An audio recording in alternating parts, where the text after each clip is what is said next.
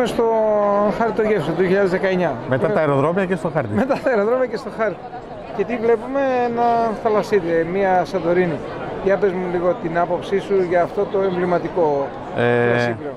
Είναι εμβληματικό για ο βασικός λόγος του εμβληματικός είναι ότι είναι ο πρώτος παραγωγός εκτός Σαντορίνης που πήγε να κάνει κρασί μέσα στη Σαντορίνη.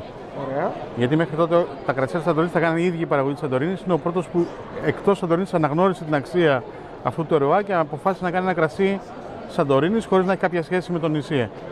Οπότε αναγκάστηκε να πάει στο νησί να αγοράσει χώρο, να αγοράσει σταφύλια, να αγοράσει και να κάνει το δικό του κρασί της Σαντορίνης όπως πίστευε αυτός ότι θα πρέπει να είναι η Σαντορίνη. Είναι ο μόνος Έλληνας παραγωγός ο οποίος έχει κάνει τέτοιες κινήσεις, γιατί δεν είναι παραδοσιακός παραγωγός όπως οι υπόλοιποι. Ο άνθρωπος είναι ένας καθηγητής στο πανεπιστήμιο που αναγνώρισε ότι κάποιες περιοχές στην Ελλάδα έχουν μια δυναμική και αποφάσισε να επενδύσει πάνω σε αυτό. Σε αυτές τις περιοχές που έχουν τη δυναμική αυτή. Σπύρο, να το δοκιμάσουμε.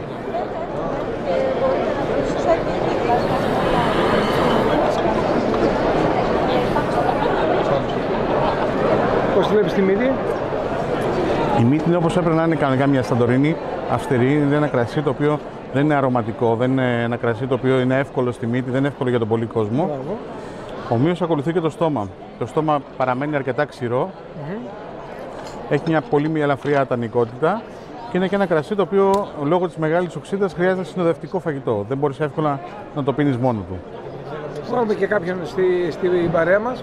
Είναι κάπως έτσι? Γεια σας. Ακριβώς έτσι. Όλες οι Σαντορίνες είναι ακριβώς έτσι.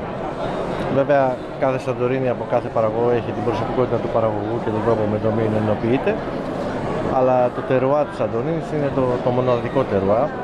Είναι αυτό που έχει οδηγήσει το ΑΣΥΡΤΙΚΟ να γίνει το πιο γνωστό brand name της Ελλάδος σε όλο τον κόσμο.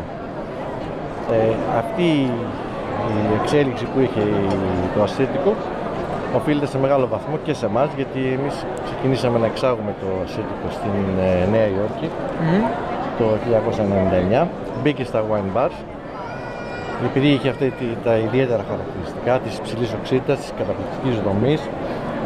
Είναι μειωμένο, είναι σχετικά μέτριο στην αρωματική ένταση, αλλά τα στοιχεία αυτά της δομής, της οξύτητας, του minerality, της ορυκτότητας δηλαδή, είναι χαρακτηριστικά και το κατατάσσουν, θα έλεγα, στην κατηγορία των mineral wines, που είναι τα σαμπλί, που είναι τα riesling, προϊόντα και κρασιά τα οποία είναι μπροστά στον κόσμο.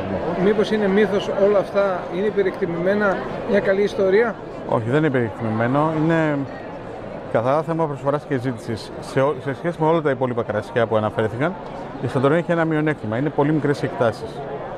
Οπότε κατά συνέπεια, εφόσον η ζήτηση είναι μεγάλη, αυτό δημιουργεί ένα μύθο πίσω από τη Σαντορίνη ότι δεν προλαβαίνω να πάρω. Οι αγορές είναι συγκεκριμένες, οι φιάλες είναι συγκεκριμένες, άρα αυτοί που έχουν πρόσβαση σε το κρασί και ανάμεσά τους και εμείς ως Έλληνες είμαστε τυχεροί που μπορούμε ακόμα να το πίνουμε, θεωρώ. Είναι value for money οι τιμές? Το value for money είναι κάτι υποκειμενικό. Value for money μπορεί να είναι ένα χιλιανό κρασί των 2 ευρώ, αλλά μπορεί να είναι και μια Σαντορίνη των 20. Δεν υπάρχει, είναι υποκειμενική σχέση αξίας προς τιμή. Στις τιμές που εμείς αγοράζουμε σήμερα τη Σαντορίνη, θεωρώ ότι είμαστε πολύ ευνοημένοι. Όπως ήμασταν πολύ πιο ευνοημένοι τα προηγούμενα χρόνια. Το πού θα διαμορφωθεί στο τέλος η τιμή της Σαντορίνης δεν το ξέρουμε ακόμα. Οπότε... Ερώτηση. Κάνετε ένα θαλασσίτη το οποίο τον πήρατε και το βάλατε κάτω στη θάλασσα για να παλιώσει. Είναι ένα τρίκ αυτό του marketing ή είναι μια ξεχωριστή προσέγγιση? Όταν θέλω να σχολιάσω και λίγο το value for money. Γι' αυτό είμαστε. Θα σας απαντήσω πρώτα στην υπόθεση του βυθισμένου που πραγματικά είναι μια ιδιαιτερότητα. Εμείς γενικώς θέλουμε να ψάχνουμε και πειραματιζόμαστε με νέες ιδέες και με νέες δυνατότητες των προϊόντων. Η Σαντορίνη είναι σχετικά καινούρια στην παγκόσμια αγορά. Είναι πολύ λίγα τα χρόνια. Τα 15-20 χρόνια είναι πολύ λίγα για να στηθεί ένα brand κρασιού. Αυτό το βλέπουμε κοιτώντας τους ανταγωνιστές μας εισαγωγικά, γιατί δεν είναι ανταγωνιστές μας, είναι πολύ πιο μπροστά από εμάς. Τα κρασιά από τη Γαλλία, από τη Γερμανία, από την Ισπανία. Μέσα σε αυτό το πλαίσιο εμείς είπαμε ας δοκιμάσουμε να παλαιώσουμε το Θαλασσίτη διαφορετικά από ό,τι τον παλαιώνουμε στο εινοποιείο μας. Και λέμε να δοκιμάσουμε να τον παλαιώσουμε από αυτές τις συνθήκες. Το αποτέλεσμα έδωσε μια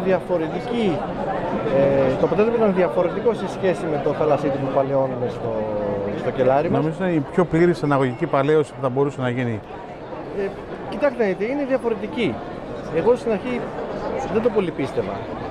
Θεωρούσα ότι δεν θα έχει καμιά διαφορά. Τελικά έχει μια διαφορά. Το κρασί είναι πιο αρωματικό και πιο στρογγυλό. Συμφωνείς, Σπύρο?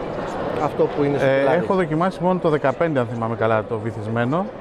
Το οποίο ήταν πολύ διαφορετικό σε σχέση με το αντίστοιχο του 15, το φιάλτο 15. Τώρα οι διαφορές με τη χρονιά είναι.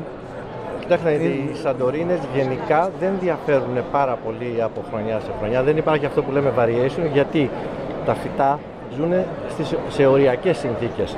Δεν είναι ένας κοινός αμπελώνας. Είναι συνθήκες ξηροθερμικές εντελώς, η παραγωγή είναι πάρα πολύ μικρή. Επομένως έχουμε ένα αποτέλεσμα στο όριο της ζωής του φυτού. Βλέποντας το από αυτό το πρίσμα, αντιλαμβανόμαστε ότι το variation δεν μπορεί να είναι μεγάλο, γιατί οι καιρικές συνθήκες δεν επηρεάζουν ιδιαίτερα οι αλλαγές. Άσε που στη Σαντορίνη δεν υπάρχουν μεγάλες διαφορές στις καιρικές συνθήκες. Είναι πάντα ξηροθερμικές, πάντα το σταφύλι δεν έχει υγρασία, πάντα δεν υπάρχει νερό, είναι τα ίδια. Αυτό που αλλάζει είναι η ποσότητα, η οποία ποσότητα όμως έτσι κι αλλιώς είναι πάρα πολύ χαμηλή, η ποσότητα της παραγωγής εννοώ. Είναι το 20 λίτρα ένα εκτάριο, το οποίο είναι το πάνω όριο της παραγωγής στη Σαντορίνη, είναι ήδη πάρα πολύ μικρό, δηλαδή μιλάμε για 300 κιλά το στρέμμα. Το 300 κιλά το στρέμμα είναι πάρα πολύ μικρή παραγωγή, άρα έχουμε ένα πολύ συμπυκνωμένο χυμό, ο οποίος παράγει ένα κρασί που δεν γίνεται να γίνει πιο συμπυκνωμένο. Σπύρο, η Σαντορίνη θα πέσει θύμα της φήμης της?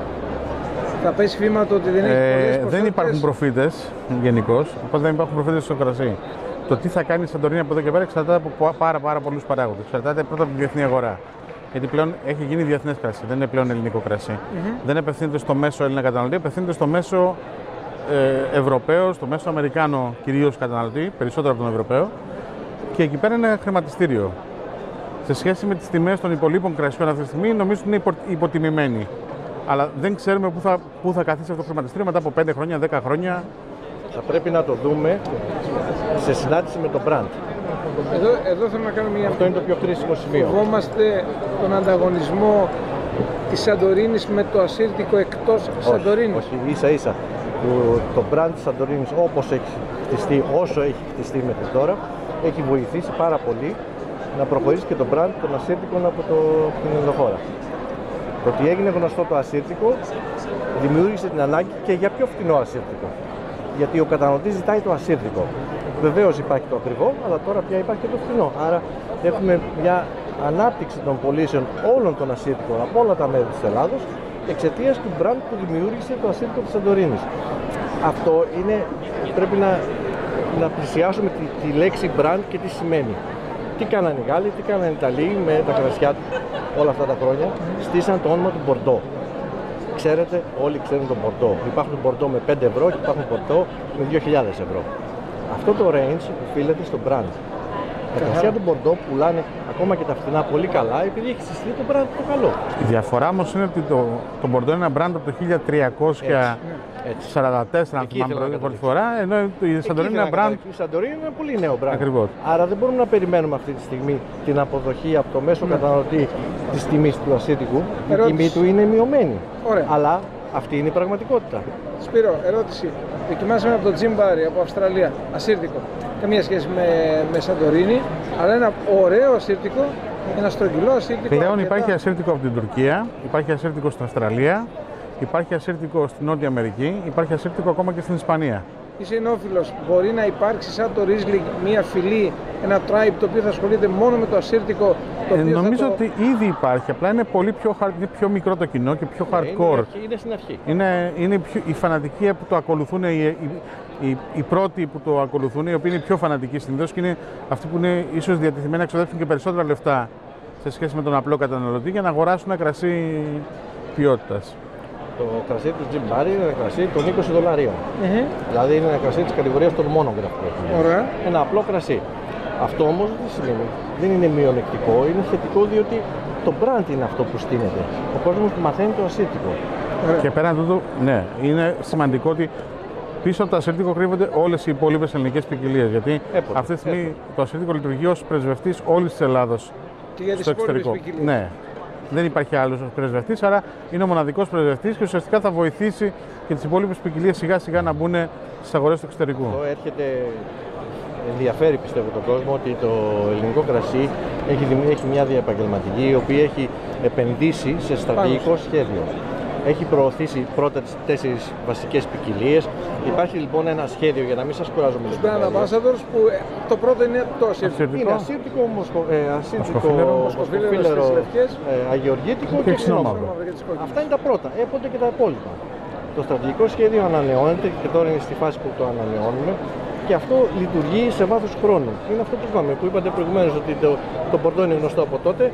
Το ΑΣΥΡΤΙΚΟ ξεκίνησε, η Ελλάδα ξεκίνησε το 80, το στρατηγικό σχέδιο έγινε το 2000. Θέλει χρόνο. Αυτό πρέπει να το καταλάβουμε στην Ελλάδα. Είναι βασικό, θέλει χρόνο. Του ΑΣΥΡΤΙΚΟ λοιπόν. Στην υγεία του.